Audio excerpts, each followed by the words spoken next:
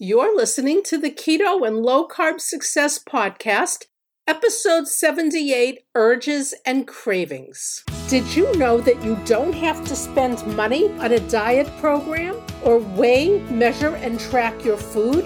What if you could learn to have success by following an easy roadmap that takes you on adventures from learning how to change your mindset so that you can believe in yourself to learning about what foods work best in your body and why? Join me, Miriam Hatoum, health coach, course creator, and author of Conquer Cravings with Keto, as I give you actionable coaching advice that is sure to empower you so that you will finally find peace with food and learn to trust your body's signals. You've got this, girl. And be sure to go to miriamhatoum.com/resources to get all the free guides to help you along the way.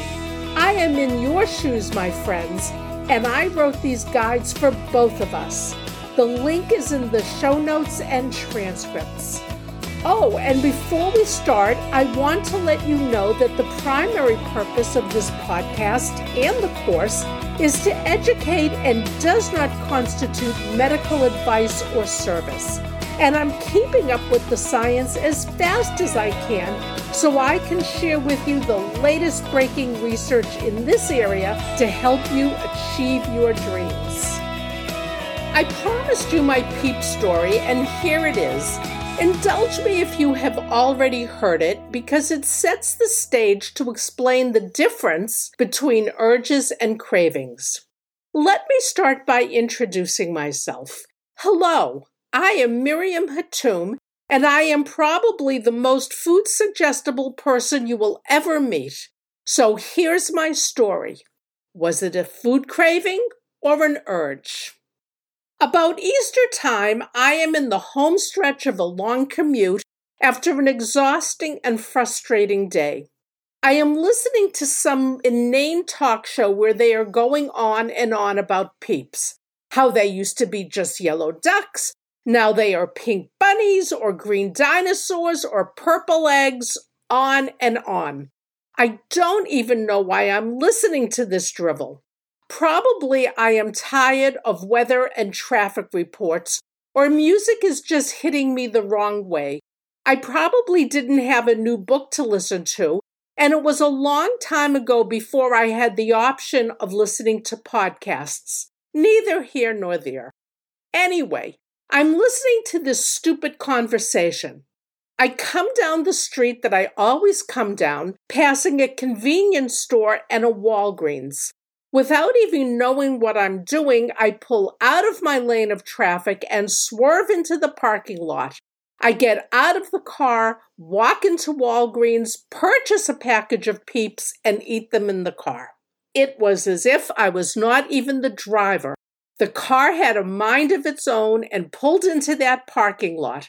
I did not even have a craving for Peeps. I just had this urge that was a reaction to the trigger of listening to that conversation. How many times do you find yourself elbow deep in a bag of chips or buried under the crumbs of a coffee cake? More than you care to admit?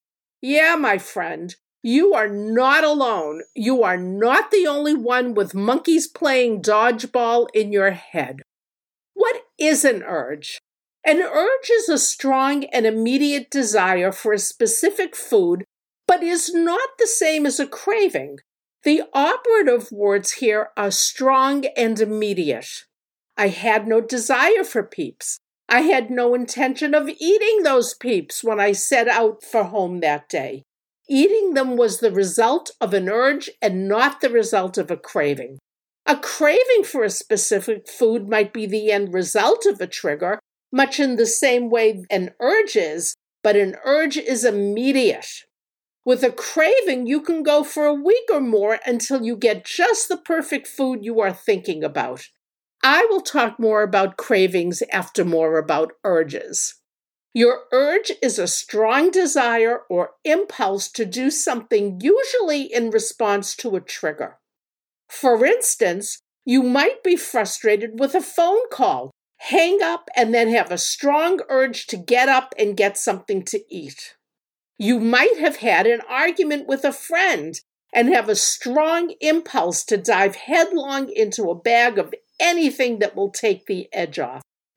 Usually, an urge that lands up with eating something is your impulse to soothe the trigger in some way. Often, you are not looking for a specific food. Any food will do as long as its corresponding nature matches what you are looking to satisfy. If you are reacting to sadness, you might turn to candy. Its property is sweet and welcoming. If you are reacting to anger, you might turn to chips. Its crunchiness lets you work out some of that angry energy. If you are reacting to anxiety, you might turn to ice cream because its soft texture is soothing. The urge you feel is always in direct relation to the trigger. Sometimes you don't know what that trigger might be. For me and my Peeps fiasco, I realized after the fact that the trigger was the talk show. In the immediate, I wasn't even asking myself, why the heck do I want these Peeps? What you can do when it's an urge, more immediate than a craving. Short and brief.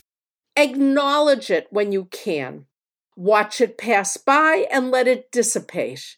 Set a timer. Sit on your hands. Get out of the room or out of the house or out of the bakery aisle. Whatever it is. Breathe deeply and pay attention to your breathing because your brain cannot fully attend to two things at once. If it is engaged in the attention to the breathing, it cannot also be engaged in the attention to the urge. When you don't see the urge coming or don't even recognize that it is there, stop yourself in the middle of the behavior of eating if you can. You know you're eating. You know your hand is moving things to your mouth. No matter what you paid for the food, throw it out. Unlike urges, it is easier to identify a craving and usually the reason for it. I've talked about my chopped liver craving in other spots, but I'm putting it here again because it's the perfect example of how sometimes a craving can be purely physical, such as needing vitamins or minerals, or emotional, as I will talk about. One time I was craving chopped liver. I am not a liver person, and if I eat it once a year at a holiday, that's enough for me. But recently, I was absolutely craving chopped liver. I assembled all the ingredients and took my time making an absolutely delicious batch of chopped liver. I ate it every day for 4 days until it was gone. Here is the physical angle of what it could have been. I learned that specific food cravings that aren't obviously accompanied by social and emotional triggers such as Thanksgiving may mean that your body is lacking an important element. It might mean that you need certain vitamins, minerals, or other nutrients. It made sense to me that maybe I was depleted in iron if I was so strongly craving liver. But my body also could have been looking for chromium, phosphorus, zinc, or tryptophan, also all in liver. Nighttime food cravings especially can be caused by the hormones insulin, ghrelin, leptin, and peptide YY. If you are interested in this, and I hope you are, please see my blog on the mechanics of physical hunger. The direct link is in the show notes and transcript. Furthermore, if you don't get enough sleep and your cortisol is high because of it, you can be craving food at night. There are very physical reasons for these cravings, and so don't be imagining that there is necessarily something horribly wrong with your goals, whys, or intentions. I put a link to an interesting study from the Cleveland Clinic on binging in the show notes and transcript as well. But here is the emotional reason for this particular craving. The particular time I am talking about, I think there really were nutritional needs behind wanting to eat the liver. I say this because when I am on top of taking my supplements, I rarely get that craving. When I am careless about them, especially the desiccated liver I take, my mind wanders to chopped liver. But I can see that it could easily have been emotional to want the chopped liver. For me, it is a popular appetizer at some favorite holiday dinners. Over the past few years, the matriarchs of two of our families that celebrated these holidays together have passed away. Then my brother moved over 1,000 miles away, further diluting the joy of getting together. Then with the COVID-19 pandemic, family holiday celebrations totally stopped. Do you think I might have been craving a food that symbolized family get-togethers and love? Still, it was not an urge to eat chopped liver because it did not have that immediate nature. What are other reasons for a craving? Sometimes it is as uncomplicated as craving pizza because you heard of a new pizza place that just opened. But it's not an urge, and you can wait until the circumstances are right to order just what you want and sit down and savor it. Sometimes it is as uncomplicated as craving Chinese food because you hardly ever indulge and you just want to have those flavors. But it is not an urge, and you don't stuff yourself at an all-you-can-eat buffet and eat it all just because it's there. Sometimes it is as uncomplicated as craving an iced coffee on a hot summer day. But it is still not an urge, and you don't have to order the largest size and have them put a scoop of ice cream in it besides. Sometimes it is as uncomplicated as loving Peeps and enjoying one row or a small package of them every Easter just because you want to. But you don't swerve off the road into the parking lot and come out with your mouth stuffed full of flavorless yet colorful marshmallow candy. That's urge territory. What can you do when you have a craving? Even with a craving such as pizza and beer, Chinese food, or whatever, if you have mastered where you are on the hunger scale to know if you are truly hungry and when you have had enough, even a craving won't be enough to sidetrack you. Once you have learned when you are satisfied, usually at a 6, or can stop yourself midway through a 7, which is full, before you have done any damage physically or emotionally, you can address cravings with little worry. In other words, if you are craving pizza, and it is allowed on whichever food plan you are following, and you have identified you are hungry and later when you are full, even if that means leaving some behind or having a little bit more, it will make no difference whether you have eaten the pizza or a salad with tuna on top. With this example, and you are eating low carb and only eat between 4 and a 6, this is when there might be little difference between the salad and the pizza.